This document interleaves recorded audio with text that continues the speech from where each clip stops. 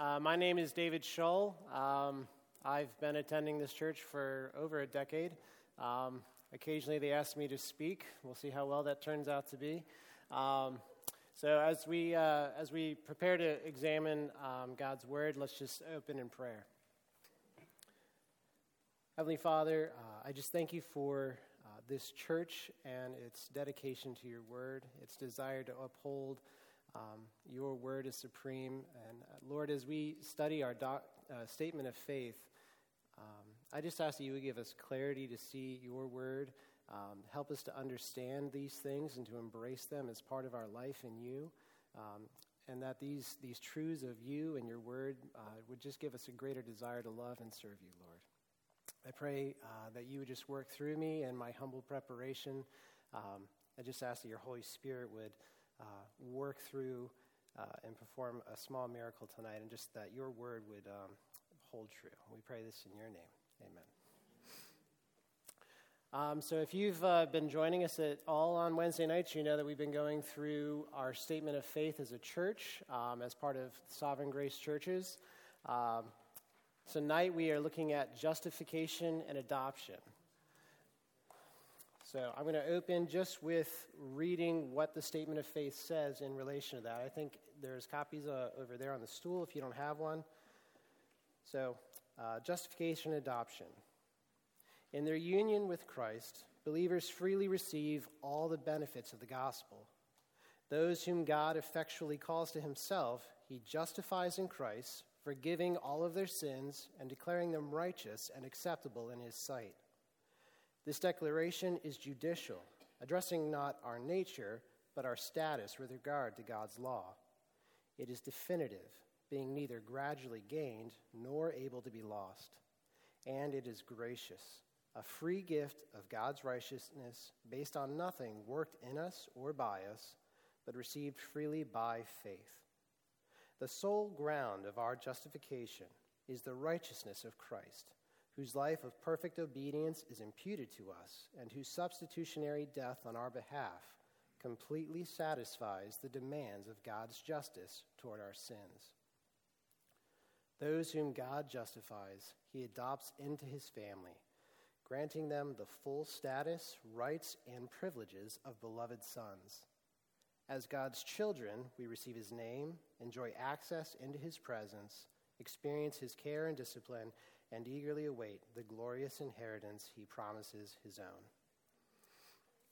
Amen. So, in going through this statement of faith, I thought it would be appropriate to kind of try to work out of a part of Scripture. So if you would, turn with me to Romans 3. We'll be spending most of our time in Romans 3, 21 through 26 tonight. Now, as we look at justification, the first question that comes to mind is not only what is justification, but why is it necessary? Why does God need to bestow justification on our part? So in Romans, this is something that Paul is very ambitious about covering. He is very concerned with the law, the upholding of God's righteousness, and explaining to us our condition as man. So, two reasons that stand out to us for our need for justification is, one, that we are sinners. Romans spends a good deal of time on that. From Romans 1:18 through 3:20, Paul lays out how we have all fallen short of the glory of God, that none is righteous, no, not one, that simply nature declaring the glory of God is enough to condemn us under God's standard. That creates for us a huge problem. And as we'll see in this text, it can also look like it creates a problem for God, which are both resolved through justification. So in verse 21, we'll pick up with reading, "But now the righteousness of God has been manifested apart from the law, although the law and the prophets bear witness to it. The righteousness of God through faith in Jesus Christ for all who believe. For there is no distinction, for all have sinned and fall short of the glory of God, and are justified by his grace as a gift through the redemption that is in Christ Jesus, whom God puts forward as a propitiation by his blood to be received by faith. This was to show God's righteousness, because in his divine forbearance he had passed over former sins. It was to show his righteousness at the present time, so that he may be just and the justifier of the one who has faith in Jesus. So as we look at this passage, one thing that stands out a lot is Paul's statement of the righteousness of God. That's highlighted 4 to 5 different times in this. Paul's emphasis is that there is a standard of God's righteousness of which we fall vastly short. We see that in 22, the righteousness of God through faith. In 23, for all have sinned and fall short of the glory of God. This glory of God is also the righteousness of God, the standard of God. And because of that, there is separation, there is judgment. And that's what Romans 1 through 3 deals with up to this point, God's judgment, God's wrath on sin. But Paul highlights a problem that this kind of brings up, because he says that this saving work of God, Christ on the cross, was all done in verse 25. This was to show God's righteousness. So God's sending Jesus on our behalf to become our justifier was not done just to justify us, but to actually show Christ's or God's righteousness. Why was that a problem before? It says in verse 26. It was to show his righteous, in 25, because in his divine forbearance he had passed over former sins. So in God passing over former sins, this kind of creates a problem. How can God be just if he is passing over sin? So what that looks like is in 2 Samuel, we have David and Bathsheba. And Nathan comes to David and says, "You have sinned against God." And David says, "I have sinned against the Lord," and he repents. And Nathan immediately declares, "The Lord has put away your sin, you shall not die." So as we look at God's righteousness, which is he is perfect, he is holy, he is completely just, and yet he's just passing over this sin. And that's what he did through the whole Old Testament and up until Christ's death on the cross. How can God pass over this sin and still be just? How can he be righteous if he doesn't address sin? That's why Jesus' death on the cross is so necessary. Because in passing over these, it was really just him pushing off that judgment, that wrath, until Christ's death on the cross.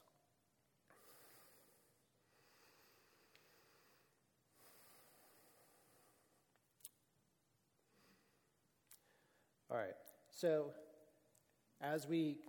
that's answering one problem, that justification deals with God's righteousness by upholding his standard of righteousness. So what is justification? Justification is Jesus, lost my place here.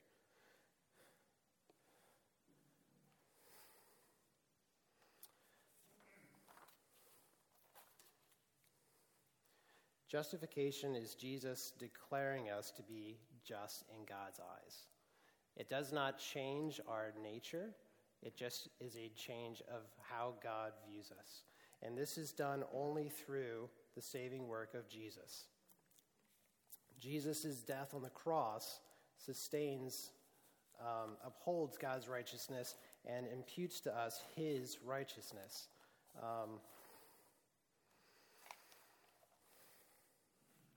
Romans 3:26 says it was to show his righteousness. Oh, I already read that.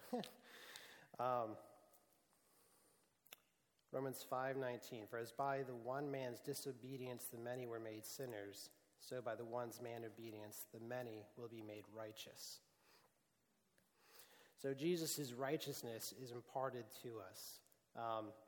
And this is very different from the Old Testament. So we can look at the Old Testament and say, well, why was the sacrifices of the Old Testament not sufficient? Why couldn't that system just continue? And we see the answer to that in Hebrews. So in Hebrews 10,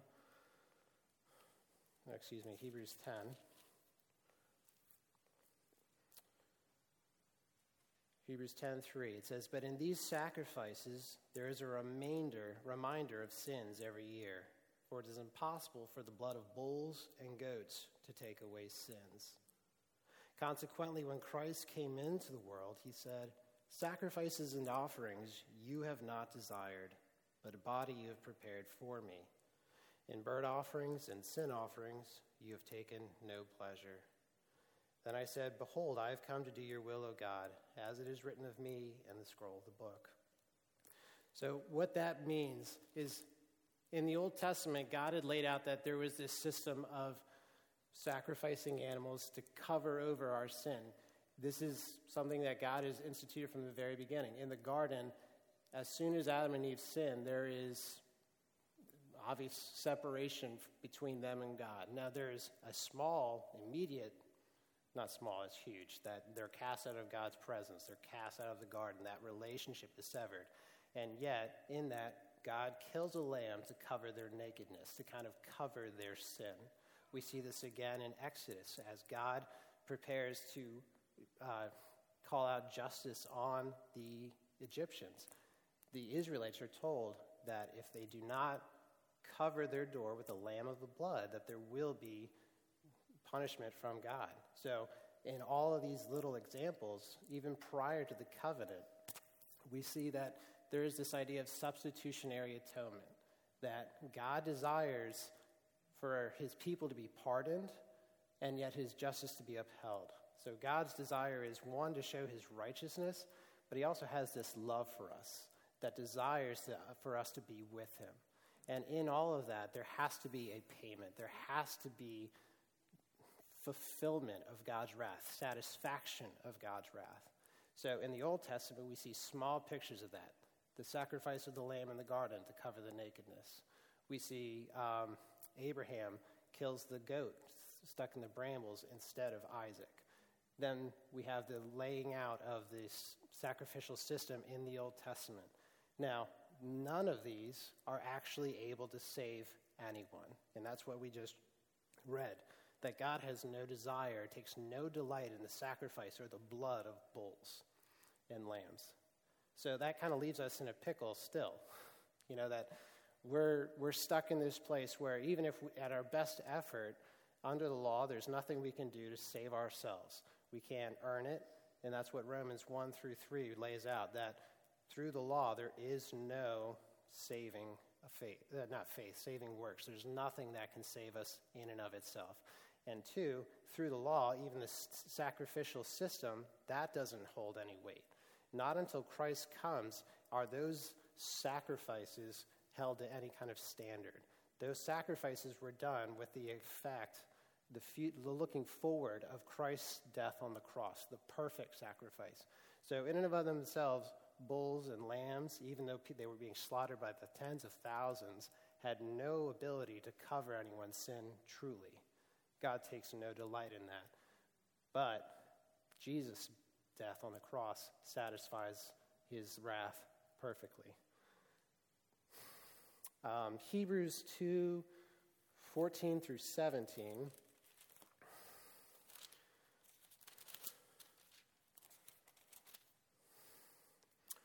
points out to us that says this about Jesus. "Since therefore the children share in flesh and blood," so the children being us, God's children, "he himself, Jesus, likewise partook of the same things, that through death he might destroy the one who has the power of death, that is the devil, and deliver all those who fear of death, who were subject to lifelong slavery.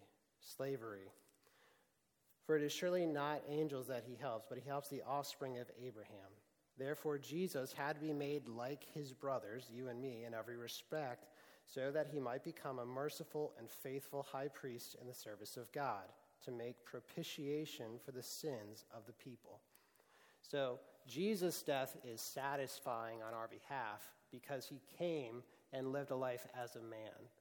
Now, if that's one of the reasons those lambs and bulls had no weight to actually cover our sins. One, They're not human. They don't struggle with sinful desires the way we do. And that is why Jesus had to become a man. It would have been nothing for God to lay down his life. I mean, it would have been a huge thing. But the fact that Jesus lived a perfect life while fully a man and also fully God allowed him to have the power to save us from our sins, that his perfect life sacrificed on our behalf satisfies God's wrath. So as we look at, so that is kind of the concept here, that we are justified through the redemption, the saving work, that Jesus saves us from the slavery of our sins through his death on the cross. He is a propitiation, and that word, propitiation, means a satisfaction of God's wrath. He fulfills God's wrath. He carries it out. He satisfies the judgment that we all rightfully deserve.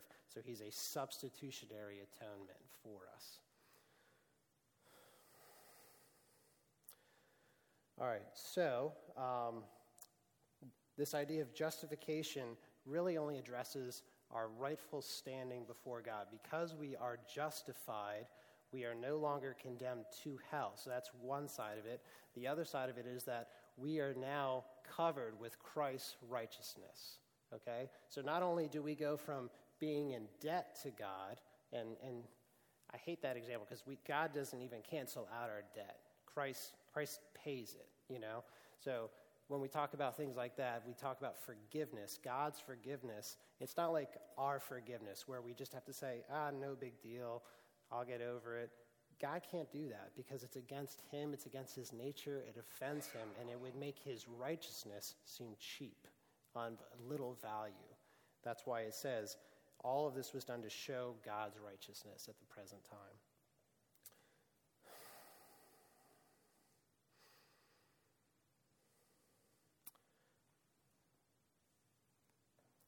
Darn it, I lost my train of thought there. So not only does it satisfy God's wrath on our behalf, we are now clothed with Christ's righteousness. So that means God doesn't just go from not wanting to pour out his justice and his wrath on us. He sees us as Christ.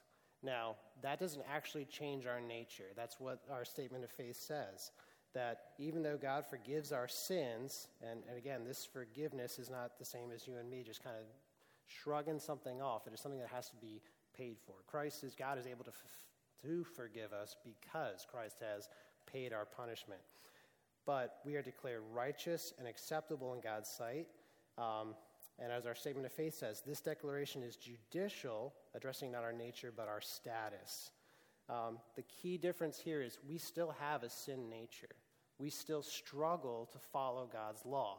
If we were given God's nature right now, we wouldn't have any problem. It would be easy. And a lot of times we all wish that, well, it'd be really nice if we just had Christ's Spirit in me. And we do to a sense, but we still have that inner conflict, that struggle to follow Christ. And that's what we'll be talking about next week, which is sanctification. How do we, now that we are justified, we are clothed with Christ's righteousness outwardly, how do we follow and pursue God and live a life that is honoring to him? So it doesn't change our nature, it just changes our status. But it is a covering over. We are covered with Christ's righteousness. Romans 8:1-2 says, "There is therefore now no condemnation for those who are in Christ Jesus. For the law of the Spirit of life has set you free in Christ Jesus from the law of sin and death." In Acts 13:39 says, "And by him, Jesus, everyone who believes is freed from everything from which you could not be freed by the law of Moses." Again, pointing out that this is just a correction of our standing before God. The law of Moses had no ability to save us, but because of Christ's atoning work on the cross, his blood covering our sins, we are declared righteous before God, even though on our own we have no ability to declare that. God's justification of us is full. It is complete. In this passage it says,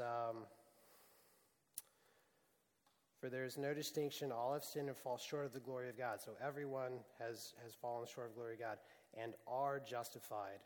And then later it says in verse 28, for we hold that one is justified by faith apart from works of the law.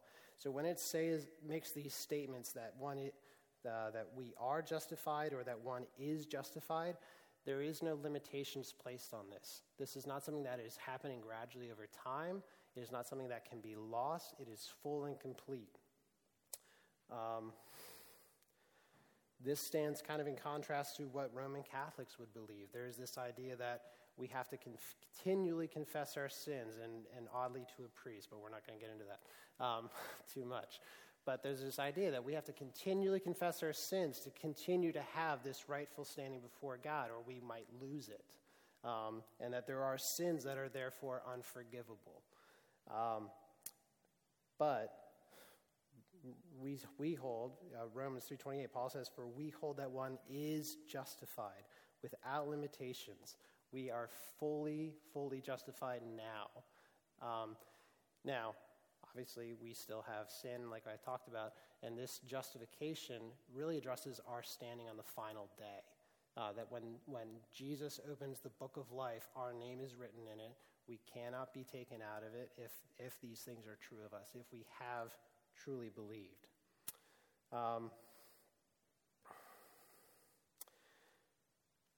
As our statement says, it is a gracious, free gift of God's righteousness based on nothing worked in us. This is really beautifully stated in Romans 5, 6 through 8.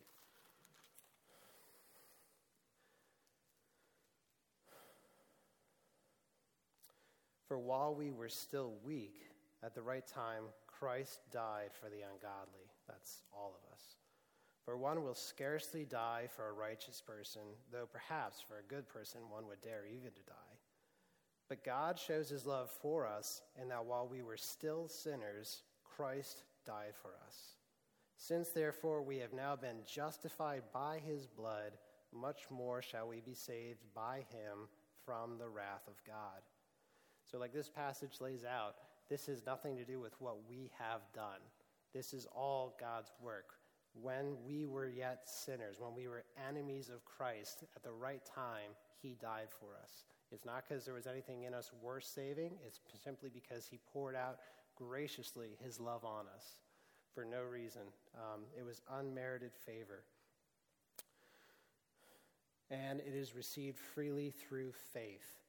This is not something that we have to work to earn. Romans 5, 15 through 7 says, but the free gift is not like the trespass. For if many died through one man's trespass, much more have the grace of God and the free gift by the grace of that one man, Jesus Christ, abandoned for many. And the free gift is not like the result of that one man's sin. For the judgment following one trespass brought condemnation, but the free gift following many trespasses brought justification. Ephesians 2, 8 and 9. For by grace you have been saved through faith. And this is not your own doing. It is the gift of God, not a result of works, so that no one may boast. This is what is just really beautiful about justification. It is the perfect fulfillment of God's wrath against sin. It is the perfect upholding of God's righteousness to mankind, the angels, everyone. It declares all of God's attributes fully, that God has love for us that is unfathomable. He pours it out graciously upon us, and yet he's not just ignoring our sins or passing over our sins. Our sins are paid for through faith. If we have faith in what Christ has done on the cross, these things are ours. If we have not believed in those in faith, if we are trying to earn them, those are not ours. These are not anything that we can earn or claim except through the saving work of Christ. The sole ground of our justification, this is back to our statement of faith, is the righteousness of Christ. whose life of perfect obedience is imputed to us, and whose substitutionary death on our behalf completely satisfies the demands of God's justice towards our sins. All of this is contingent on Jesus' perfect life, perfect obedience. If Jesus slips up, if he sins, he's not God. He has no ability to save us. That's why there's so much emphasis on this in Scripture of Jesus fulfilling all that God had for him, that he, in obedience, went to the cross, even though it was hard. I've never bled or sweated blood, but Jesus has. That shows the immense scrutiny of following God and yet recognizing this pain and separation that was going to come by bearing our judgment. Not only does Jesus kind of cover over our sin, but he actually bears our punishment. This is shown quite well in Galatians 3:13. Christ redeemed us from the curse of the law by becoming a curse for us. 1 Peter 2:24 also says, he himself bore our sins in his body on the tree, that we might die to sin and live to righteousness. By his wounds you have been healed. So as we consider our justification, some arguments that Paul goes and continues to argue in Romans is, well, if grace is going to abound through my sinfulness, why not sin all the more? And he talks about, this idea of crucifying Christ again and again. Like our grace, our justification was not bought cheaply. It was bought at a great price. So when we recognize that, it should lead us to humbly cry out that we need help in following Christ. And that's, again, more going to be discussed next week. But our attitude is not to treat this cheaply, because it was bought at a great price. All right, moving on to adoption.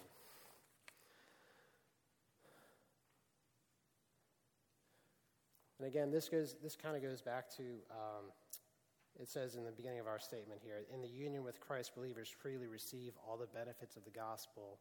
And that's something we can look at in Ephesians 1-3.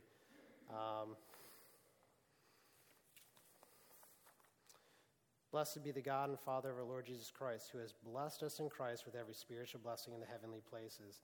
And he goes on to explain that these are redemption, or the righteousness of Christ and forgiveness of sins, adoption, and the Holy Spirit, as a summary overview of what we have, what are the benefits of the gospel to us.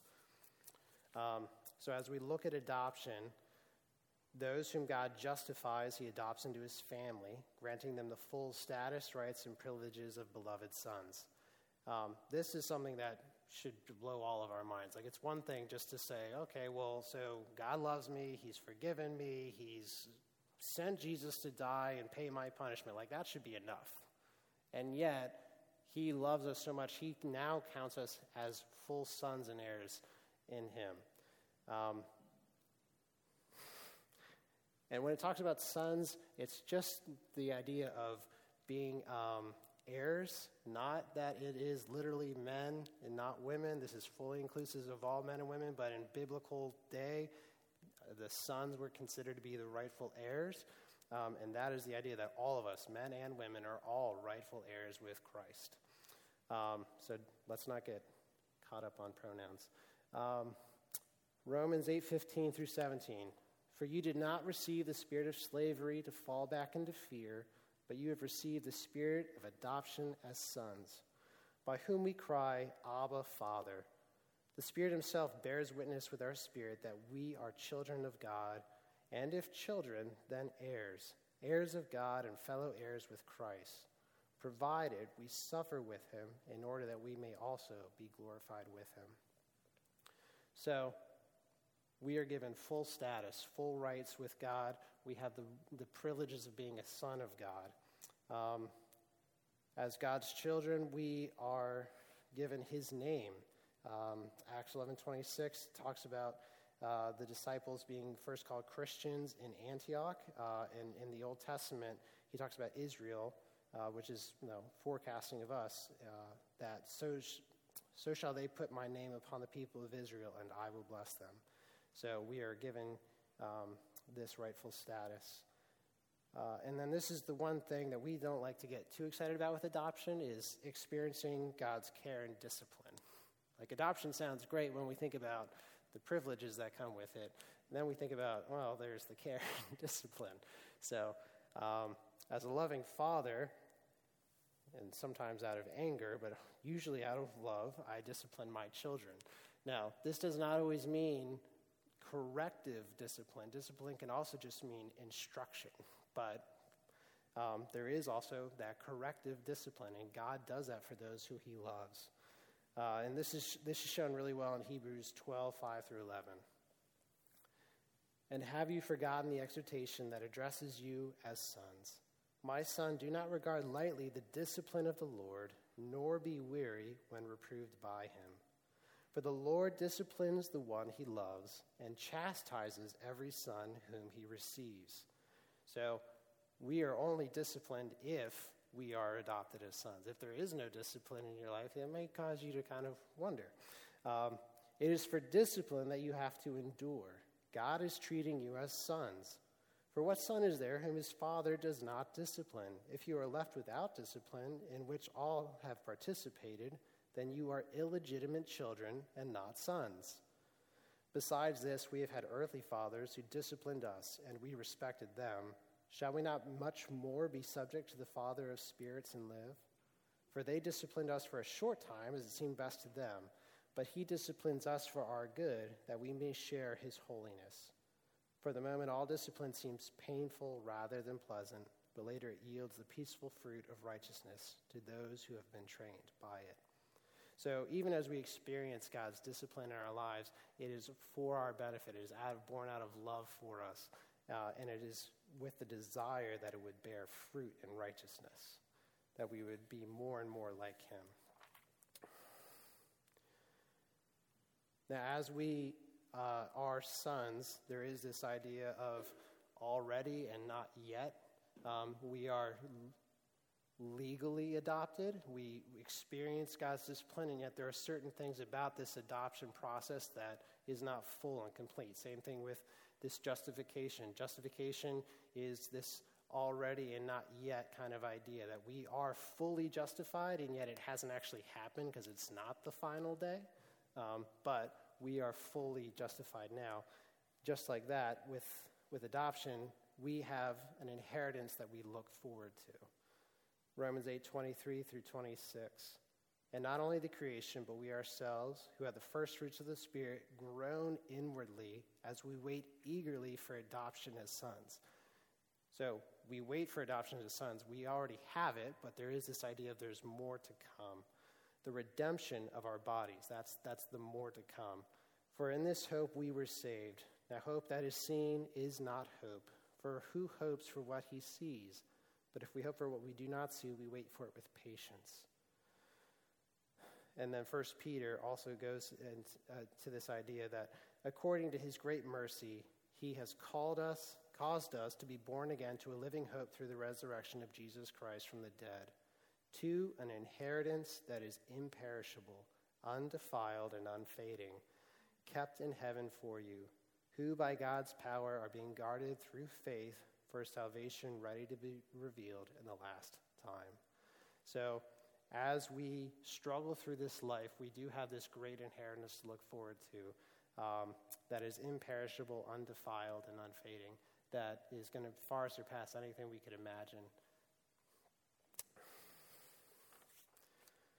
All right, that's honestly all I've got. So I'll just close this in prayer, and then, yeah.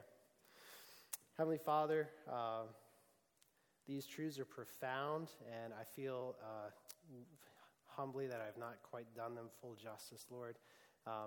As we consider the great work you have done for us on the cross, I just ask that it would cause us to be humble, Lord, that we would recognize there's nothing in us that would cause you to desire to save us, and yet you have called us to yourself through your Son.